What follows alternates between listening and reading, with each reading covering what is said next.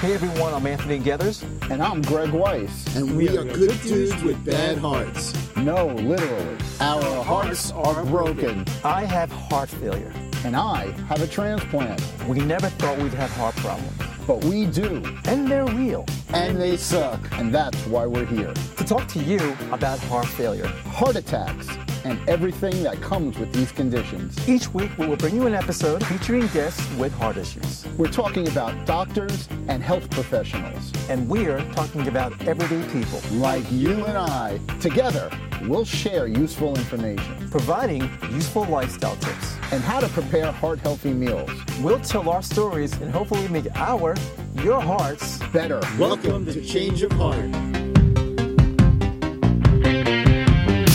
Hello, everyone, and welcome back to yet another episode of Change of Heart. I'm here, Anthony Gethers, with my co-host, Greg Weiss. Say your name, Greg. Hello, everybody. Greg Weiss with you again today. Okay, awesome. We have a very cool guest. This is someone I've known for a long time. Dave Brodman, his name is. Dave, say hello.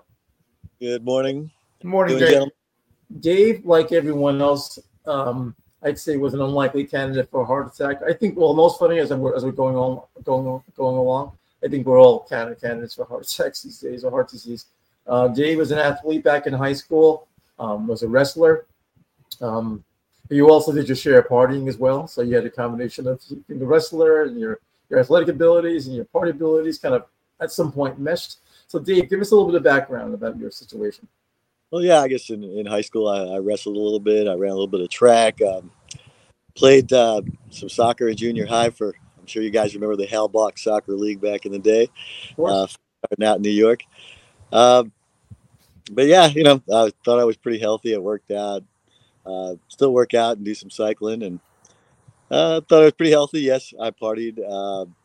Moved out to California for a little while. I was hanging out in the Sunset Strip with the long hair and the earrings and the motorcycles, hanging out with the rock stars, trying to keep up. And yes, in my past, the 90s, probably did a little bit of drugs and alcohol that, who knows, may or may have not contributed to my situation these days. Mm-hmm. But yeah, trying to lead a healthy lifestyle these days. Quit smoking years ago. I smoked probably from 14 to 41, which is kind of funny considering I did consider myself. Yeah, how much did you smoke? You smoked 14 to 41. Sorry to interrupt you. How many packs did you smoke a day? Probably close to about a pack a day. Oh wow, dude, that's a lot of cigarettes, mate. But you got young lungs, and your lungs can handle that at that age, and you think there's going to be no problem, but down the road, things happen. Okay. Fast forward to where you began to have your heart issues. Yeah, just going back to this December, getting ready to go to bed. Wife had gone to bed right before me, and just kind of felt an uncomfortable feeling in your cleavage right there. And to be honest, I had worked out that morning. It was my day off. Had a great day. Did some yard work. Didn't think anything of it. Well, no, didn't do some yard work. I'm sorry. My bad. That was winter time. But I had done a bunch of exercise that day. Everything was fine until I went to bed and just felt a little uncomfortable. Thought maybe I'd pulled a muscle in my chest or maybe had some air in there. You know how you get that sometimes.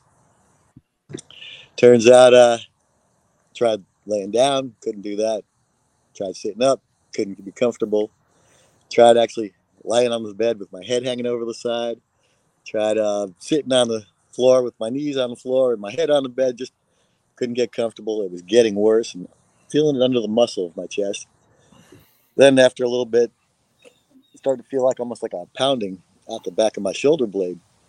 And I was like, okay, well, this is a little odd. Okay. I talked to my wife, screwed around for about an hour and a half deciding whether or not to go to the hospital. And then it got to a point where I couldn't take more than 2 steps without catching my breath and going to the floor and going to my knees. And finally decided after an hour and a half to go to the hospital. Good decision. Okay. Smart. If I could ask Dave, when we hear other people's stories, we end up hearing the same stories about chest pain, the lack of breathing. Had this ever happened before? Like, was there, like, were you going to the doctor and the doctor said, watch yourself? Did you ever have a blood test? And they said, you got to watch this, you got to watch that. Was there anything like that in your case, or everything was just like on set for the first time? For the most part, like I said, considered myself pretty healthy. I did have high cholesterol for quite a while. I thought cholesterol drugs were a scam, did not listen to my doctor. When they first came out, I heard the doctors were getting pushbacks from pharmaceutical companies to so, I kind of was scared off them, and I was just like, well, I haven't seen any reason to take them. I feel great. Going on years later, apparently my cholesterol got very high. Also, like I said, could have been a contributing factor. We don't know. It was 100% blockage, probably a big factor. I do take cholesterol medication now, as well as some other meds. Mm-hmm. I mean, it looks like you're in good shape. It looks like you eat right. It looks like you're in a really beautiful place where you're living. And then you said you cycle and you're outside. But part of what happens with the stories we're hearing is that it happens to anybody at any time when you least expect it. And one of the things is that you're always pursuing your dreams. You're out there living your life. And in a matter of a day, you got a whole new perspective on why you're grateful you're living. Exactly. Me included. I mean, it's just like, for me, it started in 2004, and I had the same symptoms, and they told me I had a heart failure, and that the heart failure was something between my sleep apnea and a virus that attacked my heart. And I was on all the drugs, and for 15 years I was medicated. And I had a defibrillator, and then later in life, I had heart attacks number 4 and 5 in one day that eventually got me down the road for a bunch of different procedures and eventually a transplant. And I've been transplanted 2.5 years now. November 20th is technically my second birthday. How you feel? I feel great. I feel great. I went from not being able to walk out of bed to eventually this year I had 30 shows on stage.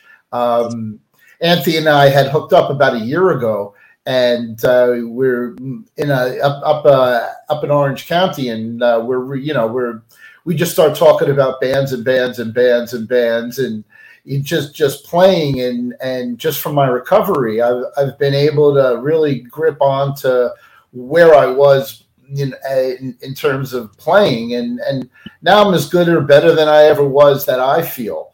And you can't ignore the medications anymore, and it's just a big part of my life. And we definitely want to hear more about where after your incident, can you tell us how often you see doctors now? Are you getting blood tests? Is it a whole new way of living for you?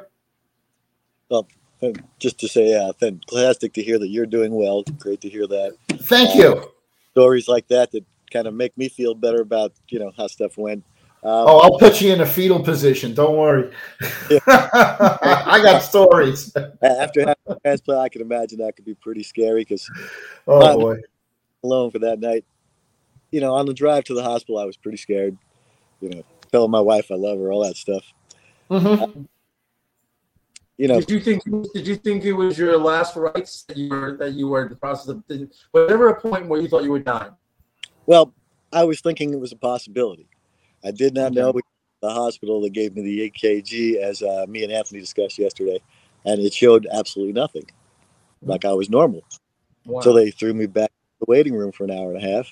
That was at 10:35. At 12, they give me a blood test, and I'm sure you guys know about troponin levels now. That's the enzyme, your heart muscle or whatever that shows up when you're having heart damage. And apparently normal levels. Can I go back to one thing about you and your wife when you're on the way to the hospital? Were you saying things like, "I love you. I should have done the dishes 2 weeks ago and not had to yell at me. Honey, they cleaned the bathroom out, told me to let the toilet seat down." I mean, All the things that you normally don't even think about when you know that you're on the way to the hospital for heart failure. You're like, son, I'm sorry, I didn't say goodbye to you 3 weeks ago. yeah, I was kind of doubled over in pain and trying to catch my breath, and I just figured, well, I try to be a pretty good husband, but I figured just in case it was my last time, I was telling her, hey, I love you. Just in case it happens, just so back to the hospital. So back to the hospital. So they took the blood test, troponin levels. They told me average was 54. Mine were at 866 at There 12. you go. By 12 o'clock, they were up to 2,500, I believe. Or no, somewhere around 2,500. They put on morphine and fentanyl just trying to keep me comfortable because apparently I don't know if it was a storm that night. I don't know if there was no heart people or heart doctors there, coronary people, whatever that night. But to make a long story short, by the morning, by 10:45 in the morning, they were over 25,000, which is as high as the machine goes. And they put me in for a heart cath by 11 o'clock. A couple of stents later, I started feeling great the next day. Yeah, you had a blockage. Yes. You had a blockage. And did they tell you what your EF number is, your output? Where did they tell you about that? The aftermath, they told me it was about 35, 40 after the heart attack. Once they got the stents in, Right. Do 12 weeks of cardiac therapy afterwards. Yeah. I'm up to about 50, 60% now. That's it. You're normal again. Yeah, we're doing all right. You're normal again. At my worst point, I was probably about 12. My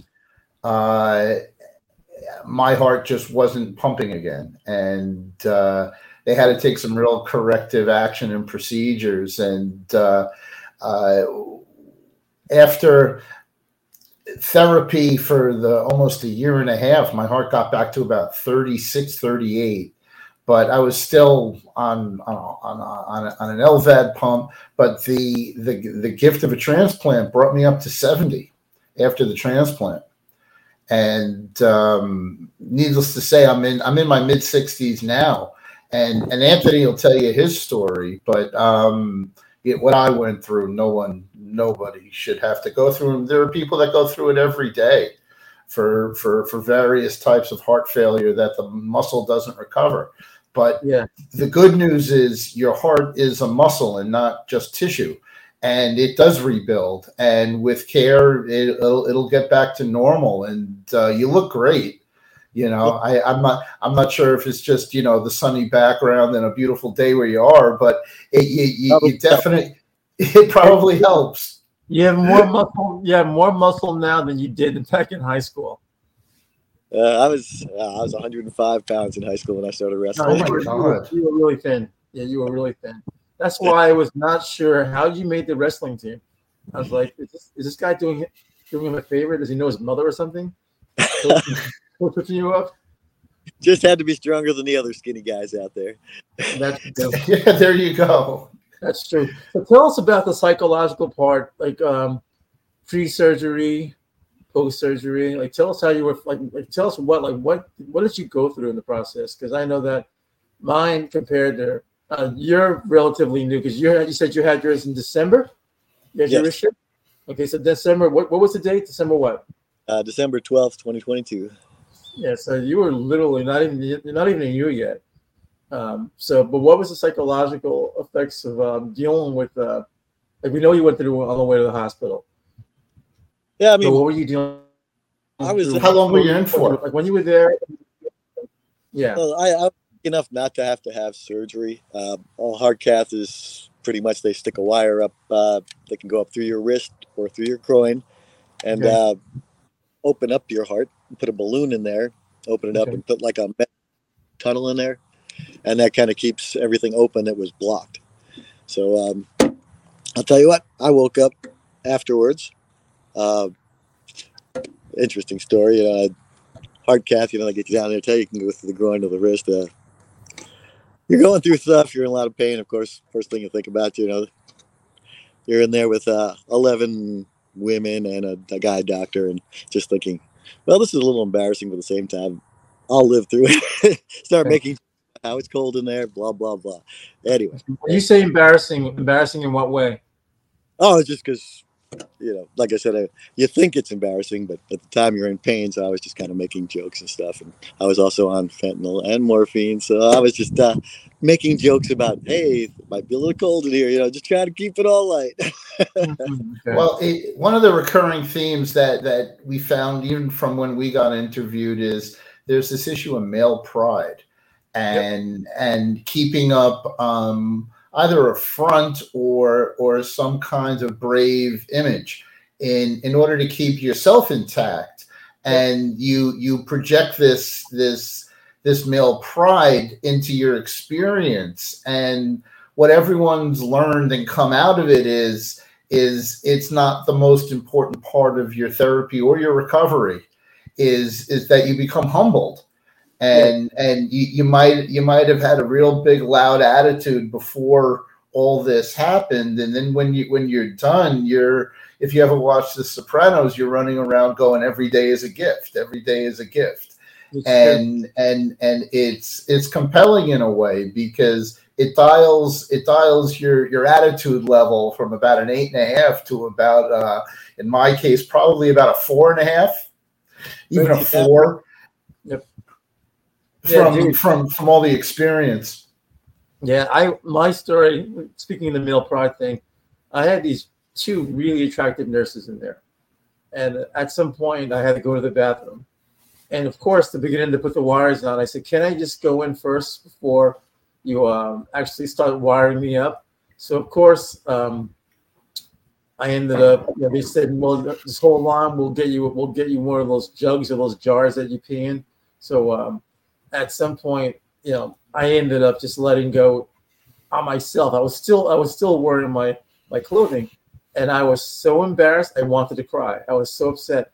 I think, and not to sound chauvinistic or sexist, I think if they were ugly women, I probably wouldn't have cared as much.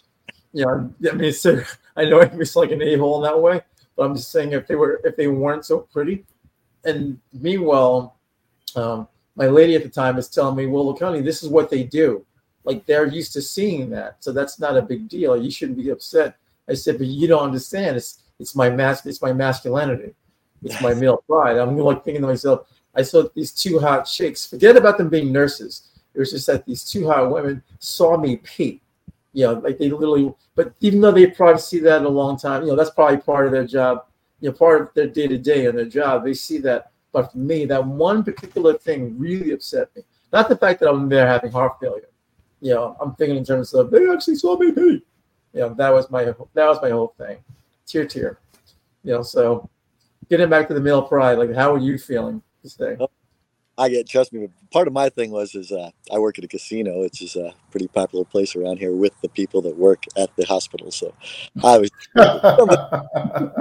there, even though, like I said, I was happy.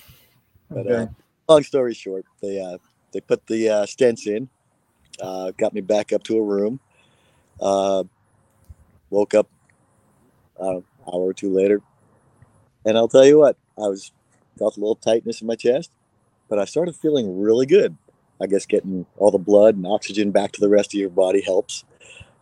Makes a big deal. But yeah, I started feeling great, started feeling like I could rule the world. And, of course, they're telling me I'm not going home that day, but you feel like you can. Mm-hmm.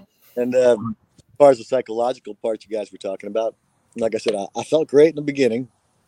I got a text message from my cousin asking me if I was depressed about anything and if I need to talk to anybody. I didn't think so. And she's like, well, it happens to people sometimes after an incident like this. And if you do, we're here for you. And I didn't think anything.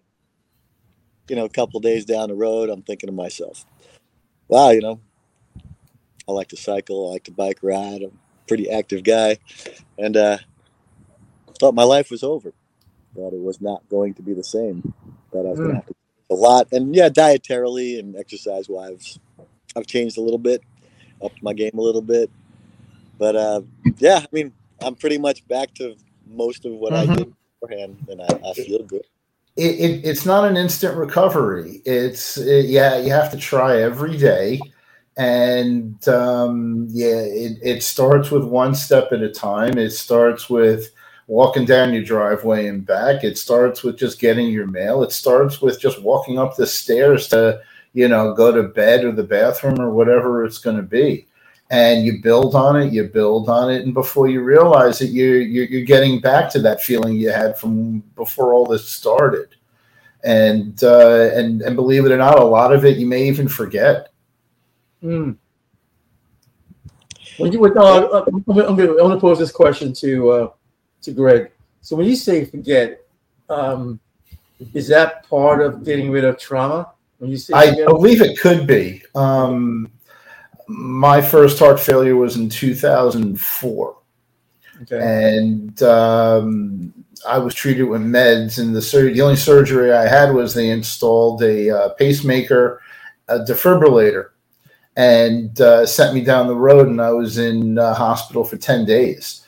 And they had to really figure out what was wrong. And it took, this was in October.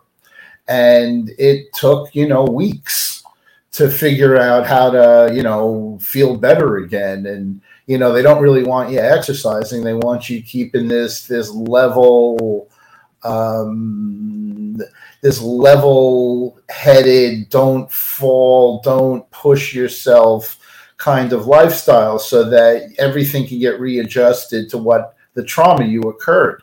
And all that went really well for about almost 14, 15 years. And the interesting thing about having a defibrillator is it records everything. So you'd always go back and they'd say, you're fine, you're fine, you're fine. And then one day you go back and they said, well, you had a heart attack. And they go, didn't you feel it? And you go, feel what? And this technology keeps you alive. And then it's the point I had was I had 2 heart attacks in one day, and I went down, and the defibrillator wasn't going to work for me anymore.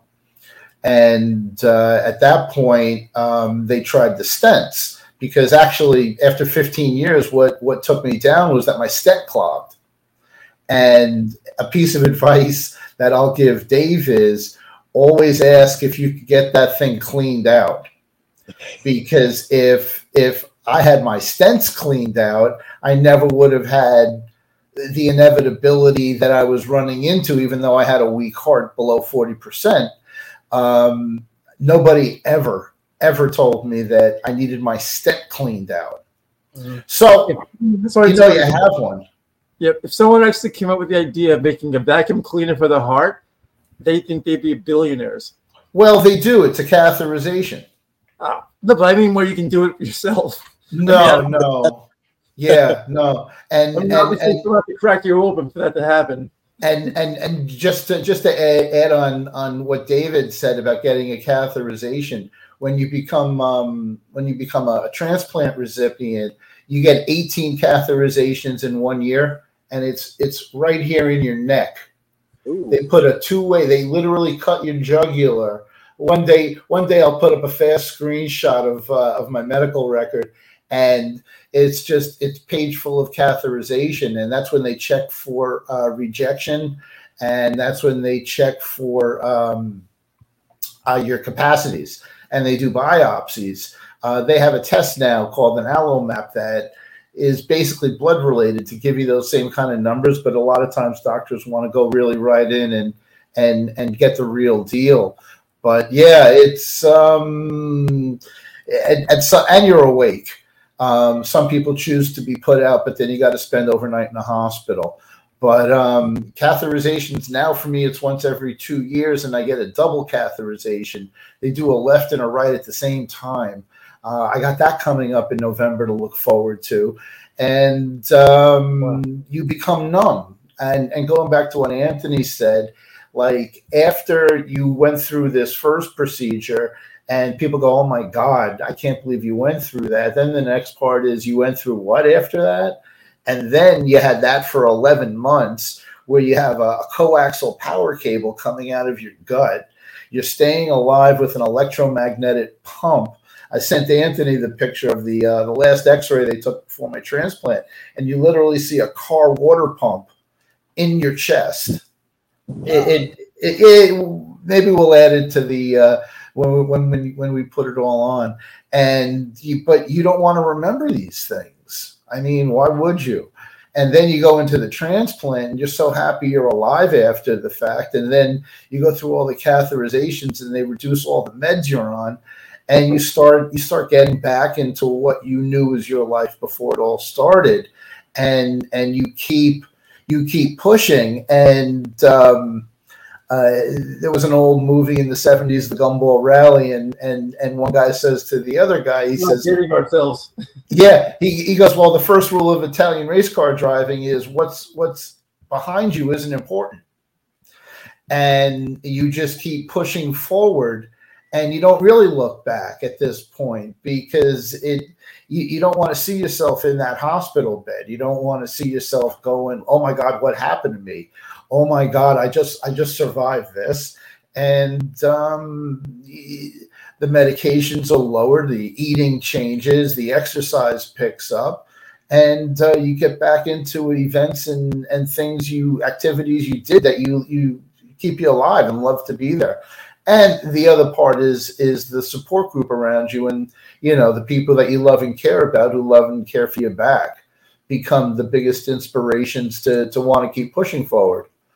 So, Yep, so, I'm sorry. Let me jump in for just a second. Yeah, no, please. I'm definitely talking way too much and way too dark. So, Dave, what kind of support did you get from your family as a whole? I mean, since we're in the psychological part of it, of dealing with heart disease and heart failure, what kind of support did you get? Physical support, psychological, just family in general. Like what made it work for you in that sense? Well, my wife was there every step of the way. Couldn't ask for a better person. Today's her birthday, actually, so happy birthday to my wife. Happy birthday. Happy birthday. Happy birthday to you. What's her name? Patty. Happy birthday, Patty. Happy birthday to Patty. See, if Greg and I knew in advance, we would play it on bass. So yes, we would know this. Happy birthday. All right, so your wife is there every step of the way. Yeah, she was there every step of the way. She was in the hospital pretty much as they would let her be in the hospital. And there wasn't really much she could do except for sit around after everything was done. But yeah, she was there for me emotionally, physically, supportive. Text messages, phone calls, Facebook messages. I was hearing from people I had never heard from in years, which was a delight to me. Some friends I'd maybe fallen out with. Nice to know they still care. So yeah, there was some uplifting stuff. And I'm not going to lie, a lot of people say the hospitals are miserable, and yeah, they are. Nobody wants to be there. When I woke up from my heart catheterization, I had a great view of the Capitol building of Topeka, Kansas, with the sun rising up over it. So I was like, hey, I guess it could be worse. Wow. A positive thing to see, I guess, was seeing the rise over the Capitol building. Yeah, no, I was in the Bronx. I got to stare at a brick wall. It was 7 stories high in 4 directions. So, it was, I was going to ask you what state you're in. It looks beautiful out there. Well, I am a previous New Yorker. I'm born and bred. That's how I know Anthony from high school. But yeah, I've lived in California for 14 years, and I've been living here in Kansas now for about 6 years. Nice. So let me ask you this. Let's go back into your past, because you mentioned that your father had all kinds of health issues that kind of tied into it.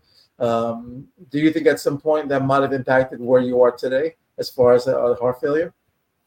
Well, there was a lot of factors. My dad, yes, he was overweight. He smoked. He drank. He had heart disease. He had diabetes. He had cancer. You name it, he had it on the list. And he didn't really take care of himself. Didn't really care about taking care of himself. He's just like, I'm going to eat what I want. And if it kills me, it kills me. He was on dialysis.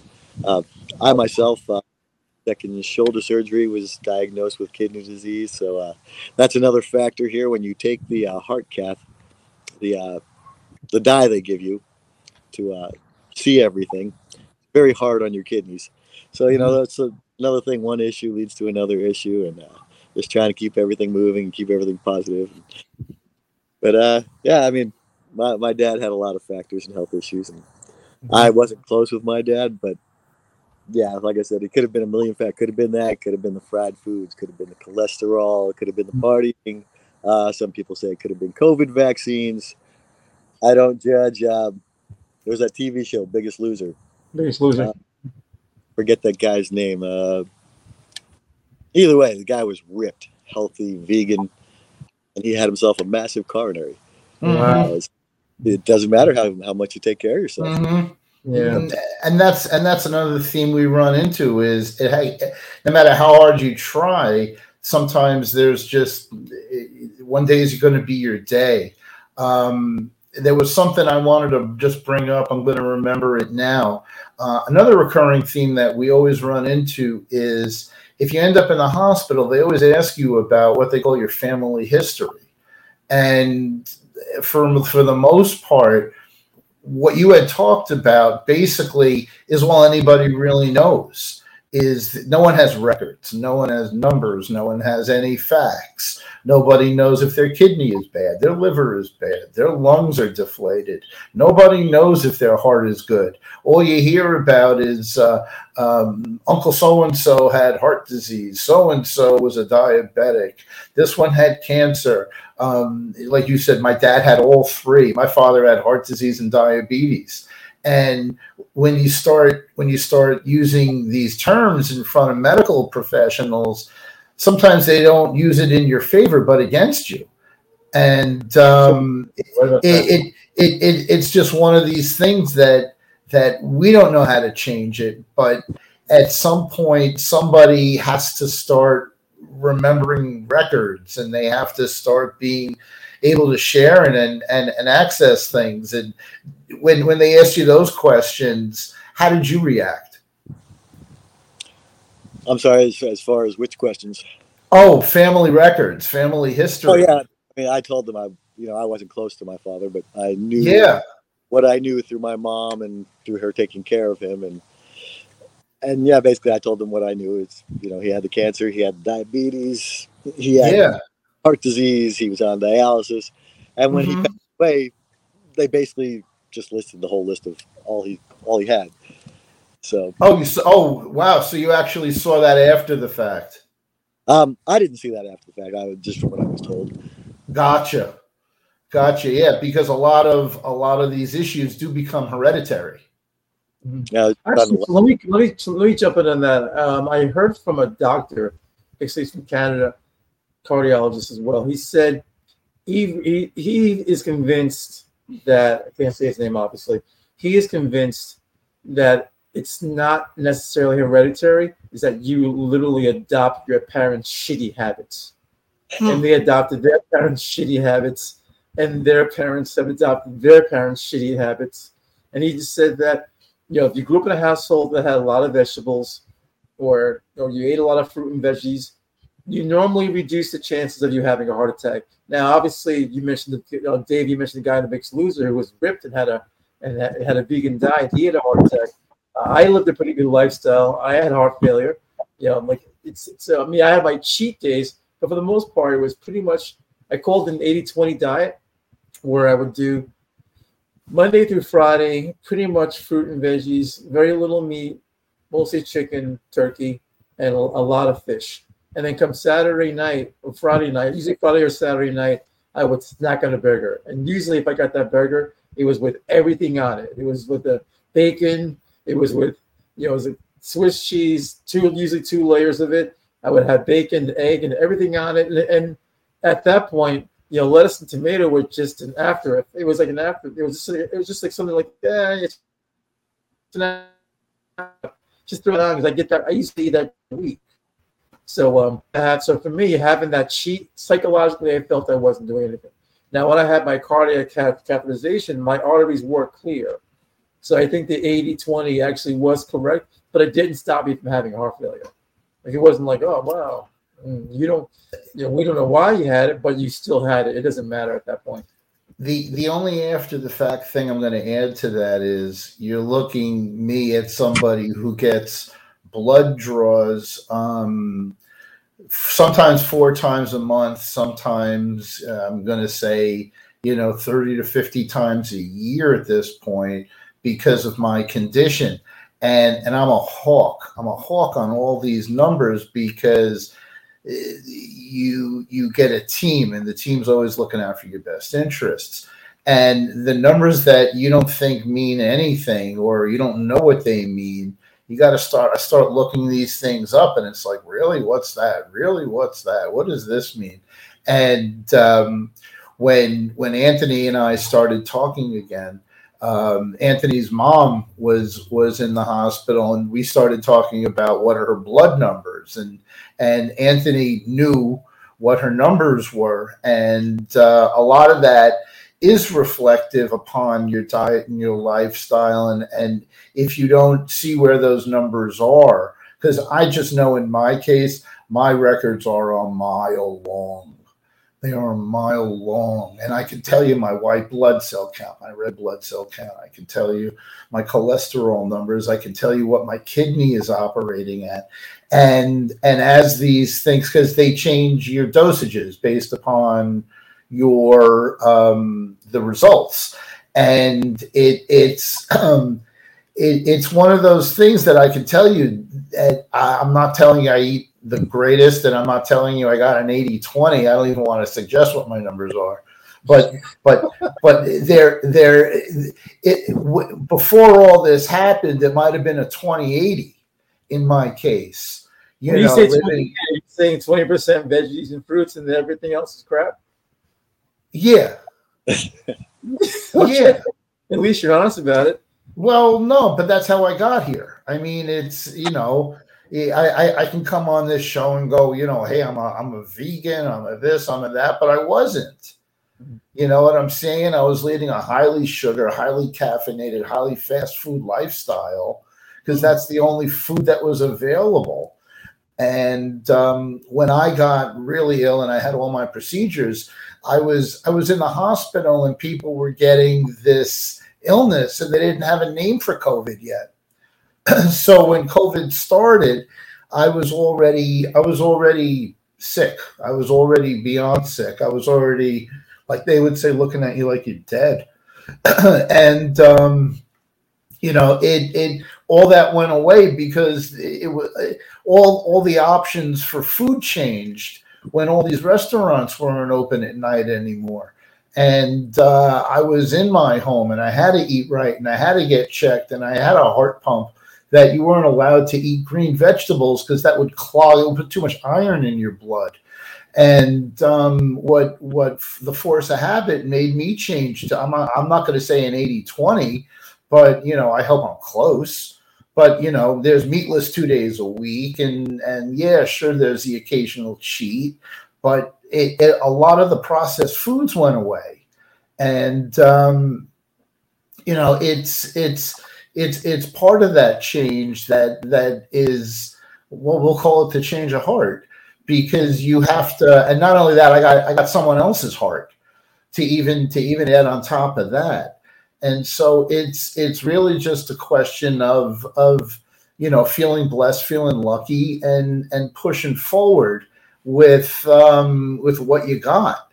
And these medications, they always have to adjust them, and that's why I don't know how often you get your blood checked, but if you can, I'm sure since you're a hospital patient, I'm going to recommend that you dial in to the online account you have, because all your tests are there. And the other thing is all your doctor's notes are there, and you can see the results of your appointments, even though you went there and you said, oh, it was 10 minutes. And the guy didn't really talk about much. And it seemed pretty quick. If you go back into the notes, you're going to see 5 pages of, oh my God, I didn't even know we went over that. And, that's, like I tell Anthony, every time we have a guest on, I always learn 2-3 things that I never heard before. And I always remember 2 or 3 things that I should keep remembering. Yep. So getting back to the diet, let's all agree, shitty food tastes so good. Wait. Really, really does. It's a serious addiction. I'm sorry. I like the results of eating healthy. I was so mad when I was diagnosed. I was like, man, I thought I did everything right.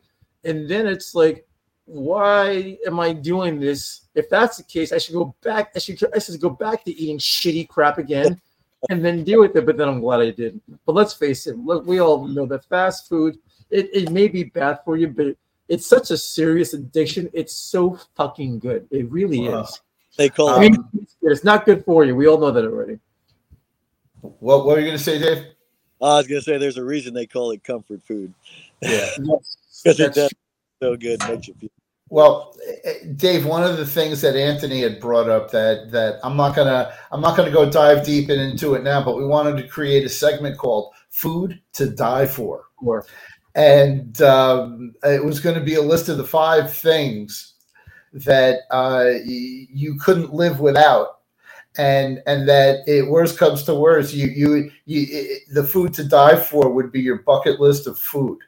So you want to give it a shot? Well, I know, and everybody that's known me for a long time knows one of my favorite things, especially growing up in New York, a really good Italian combination hero sandwich. Boy. Ooh. The salami, the pepperoni, the ham, the nitrates, the vinegar. I mean, the peppers, everything. Oh, yeah. Now it's become like if I have a sandwich like that, it's like turkey. Well, and I'm just going to add, you picked the right one. Turkey's the one to have, because it has a lot less salt in the animal fats that are in roast beef or ham.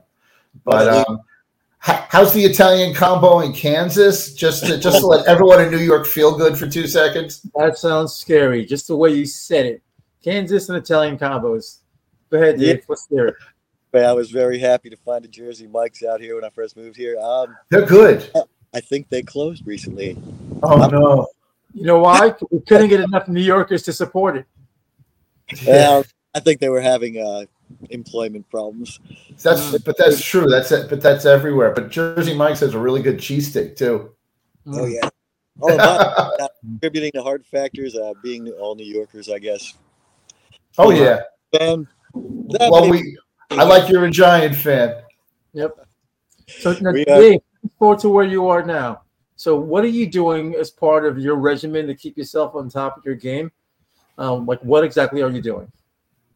Well, as of this morning, I woke up, had my banana so I could have all my pills, take the baby aspirin, the blood thinners, got to visit cholesterol medicine, blood pressure medication. There's a whole list of things I take, and I take a probiotic just to make sure everything keeps moving after all those drugs. Mm-hmm. Went downstairs, worked out, do some weights. I'll tell you what, after my shoulder surgeries and my heart attack, all the doctors tell me I'd never do pull-ups again, and I almost took that as a milestone when I could do pull-ups again. Exactly. Back to my old life, Exactly. And, I don't want to tell you 23 different meds after a transplant twice a day. So I'm feeling your pain. I've traveled your road, and there's always somebody else taking more pills. Don't worry. Oh, I know. My father-in-law had a kidney transplant. Oh, okay. He had I hear it. I've seen it. So. Wow, bless him. Yeah, no, and we always suggest people do become organ donors because you can save up to 7 lives with your own. I know my donor did. So Dave, you don't hear about that. So talk about your workout routine daily. At one point you wrote you were a cyclist. You were ride bikes. I wouldn't call myself like a professional cyclist or anything, but I ride for fun. I mean, I used to do charity rides my younger days, 100-mile bike ride, Homeless Society and stuff like that. These days, it was basically between 10 and 20 miles. Okay. I haven't done a lot of that this year. I've had some yard projects and some lighting projects, and I blew my tire on my 3rd ride this year, and I haven't replaced it. So that's on me. This is the year I probably need to be doing more cardio, and Yeah, I was a little lacking on that, but I'm still hitting the weights and still hitting the cardio. Okay. Trying Did you to find better. your recovery quickly? Was your recovery a good recovery, or did it take some time? And what are your limitations, by the way? I was scared to do stuff in the beginning. Oh, I yeah. was scared to get my heart racing. Like I said, this happened to me in December 12th. I'm a big football fan, and I was thinking, boy, if I get screaming at the TV, man, that's it for me. Okay. But my limitations now, except for dietary, are pretty much none.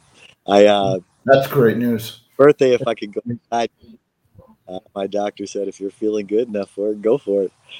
And Wow. doing it because the day that I was supposed to do it, the winds were too high, and they told me that they wanted a note from my doctor, and I was like, well, maybe all the signs are leading me to keep my feet on the ground. Wow. Well, caution's good, at least for the first year. But yeah, you feel better after something like that, and sometimes you think you don't have much time left, and you start stuff to your bucket list. I just went up to Pikes Peak for our anniversary, or we tried. We got about 2 miles from or 2,000 feet from the top because they had a blizzard up there. But yeah, just trying to mark things off the bucket list now because even though I feel great, I think my time is maybe shortened a little. I don't know. Maybe well, the only thing I'm gonna suggest is one of the things that the patient mentality in your head is they want you close by. They're looking out for you to such a point that they want you to restrain yourself from who you used to be. And I can tell you that firsthand because no more cigarettes, no more vaping. Well, yeah, that's the obvious stuff. But the unobvious stuff is I got to fix something in my house. I want to go for that walk. I want to go for that bike ride. And you do got to push yourself at some point. And there's that little voice in your head telling you, you know what? I don't want to end up back in this hospital bed. I don't want to be restrained with an IV, getting IV drugs because I pushed the limit on something. But you're going to have to at some point, or else the stagnation is going to hurt you. And you have to keep that will to live going. And it's a hard one. And even now, the transplant people are like, you have to push yourself when you walk. You've got to get that heart pumping. I told Anthony, and Anthony agreed. One day we're going to go into the details of what happened to me. But the long story short, Dave, is you wake up from 13 hours of surgery, and you're in this bed, and your chest is broken apart, in my case, for the second time. And the guy wakes you up, and he says, Mr. Weiss, we need you to get out of bed and walk. And I look at the guy and I say, well, I'm taking today off.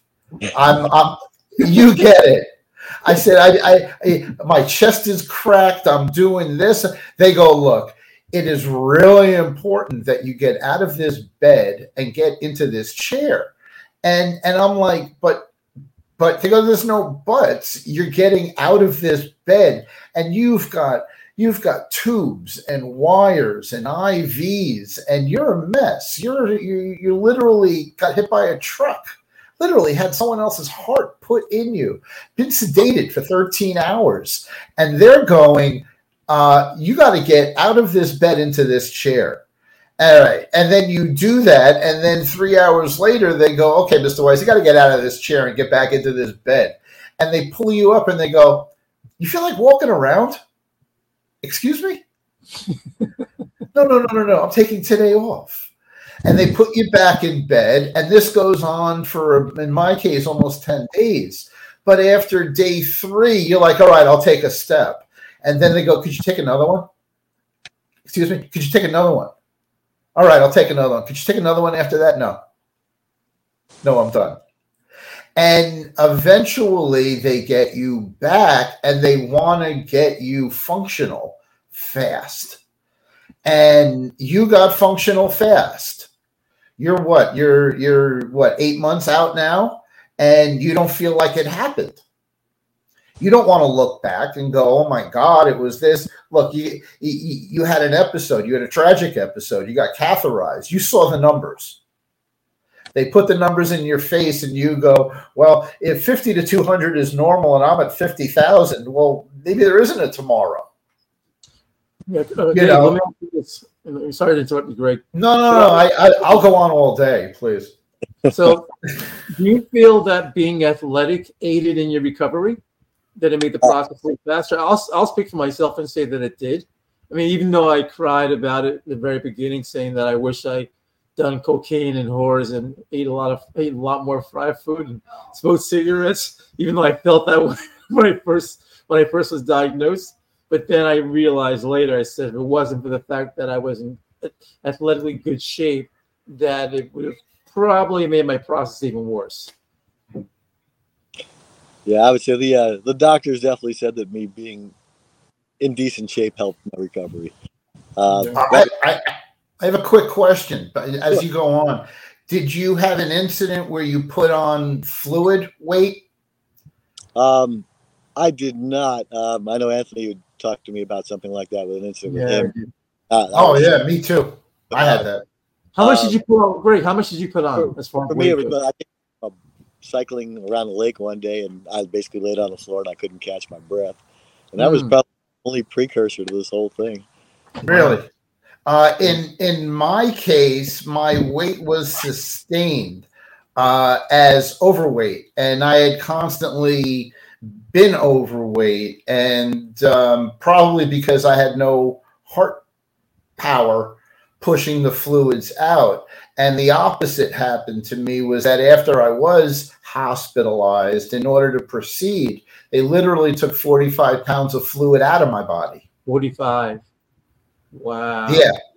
Yeah. And when we have another guest on, he's going to talk about that too. You had a small child removed from you.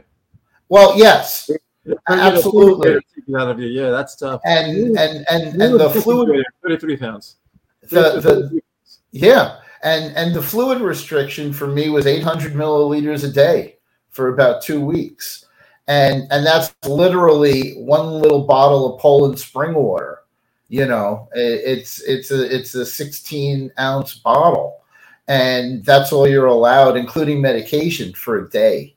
And that was the only way they could operate on my heart to eventually remove it. But the water restriction was incredible, and they're hitting you with these medications, and you're cramped up, and it was one of the things I'm looking at in you, Dave, is that it doesn't look like you had a fluid issue, and that's one of the most blessed things about being in shape, was that you didn't put on the excess fluid, because you would have internally drowned your own heart in your body. Yep. And that's one of the saving graces of your story, is keep cycling and work out, even if it kills you. Yep. All right, so Dave, our final question. What would you tell, look, and obviously I would always focus on people our age, like over 40. But now it seems like you have people who are younger who are getting heart issues. So what would you say to someone or anyone out there who thinks that they might have an issue? Like, what would you tell them? Just make sure you see your doctor, get your physicals, follow up. Before this happened, I'm not gonna lie, I'd probably not had a serious physical in about 3 years, because I figured they were just gonna tell me my cholesterol was high again, like they always did. But yeah, listen to your doctor. Don't fight them on cholesterol meds like I did. Take advice. I was ignorant of advice. I was fighting it. I thought I knew better. I didn't. I paid the price for it. Listen to your doctors. They know a little bit. Follow your numbers, like Greg. Just a little bit more than what we know. Definitely cool. Follow like Greg says. That's a big thing. Okay. Well, I'm just saying, you learned so much after the fact that one of the original driving forces of this show was to get ahead of that and make the effort to get a standard set of numbers that if you know you get a test and something's out, you're the first person to know. instead of being the last person to know, and you're clutching your own heart for your own life. And I'm just saying that because I've been there more than once. And it's something we'll all learn sometimes too late. All right, everybody. Dave Brodman, thank you very much for being on. Dave, thank you. Thanks for coming on, and happy birthday to Patty. And we want to celebrate. We want to celebrate the fact that you're here and you're alive, and that we're all alive, and that this platform allows us to talk about this. And if you know anybody out there who has an issue with their heart disease, heart failure, please feel free. And they're willing to talk about it. Tell them, reach out to us, and we would actually have fun again. Yep. Change Our Heart podcast is on Facebook, and you can contact us for information leading to an interview. We'd love to hear your story, no matter how severe or boring it may be. We want to hear your story. So thank you very much. And thanks again, Dave, for coming on. You got what we call a unique and interesting experience. My pleasure. Thanks for having me, guys. Appreciate it. And go Jayhawks. Love now.